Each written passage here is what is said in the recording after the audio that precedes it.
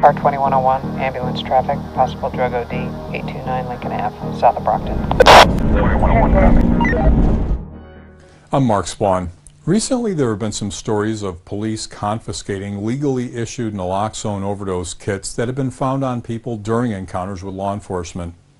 You should know that the issuance and possession of these kits are authorized under Section 3309 of the New York State Public Health Law and regulations by the Commissioner of Health.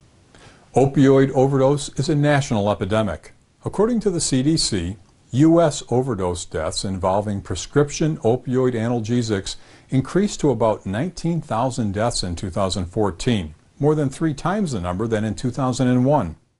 There are overdoses every day among persons who use illicit opioids such as heroin, and among those who misuse medications prescribed for pain such as oxycodone, hydrocodone, and morphine.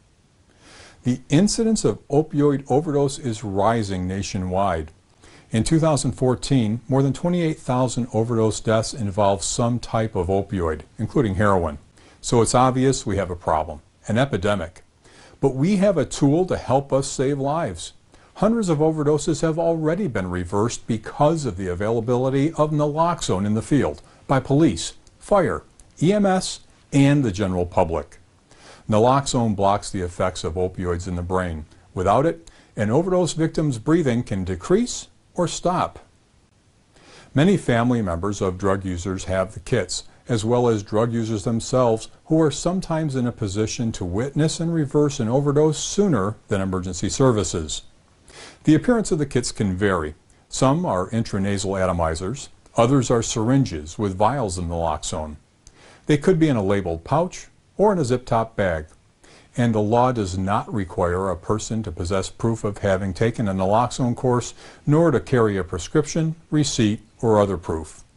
And remember, naloxone obtained and possessed under the Opioid Overdose Prevention Program, whether as a first responder or as a citizen, are lawfully possessed.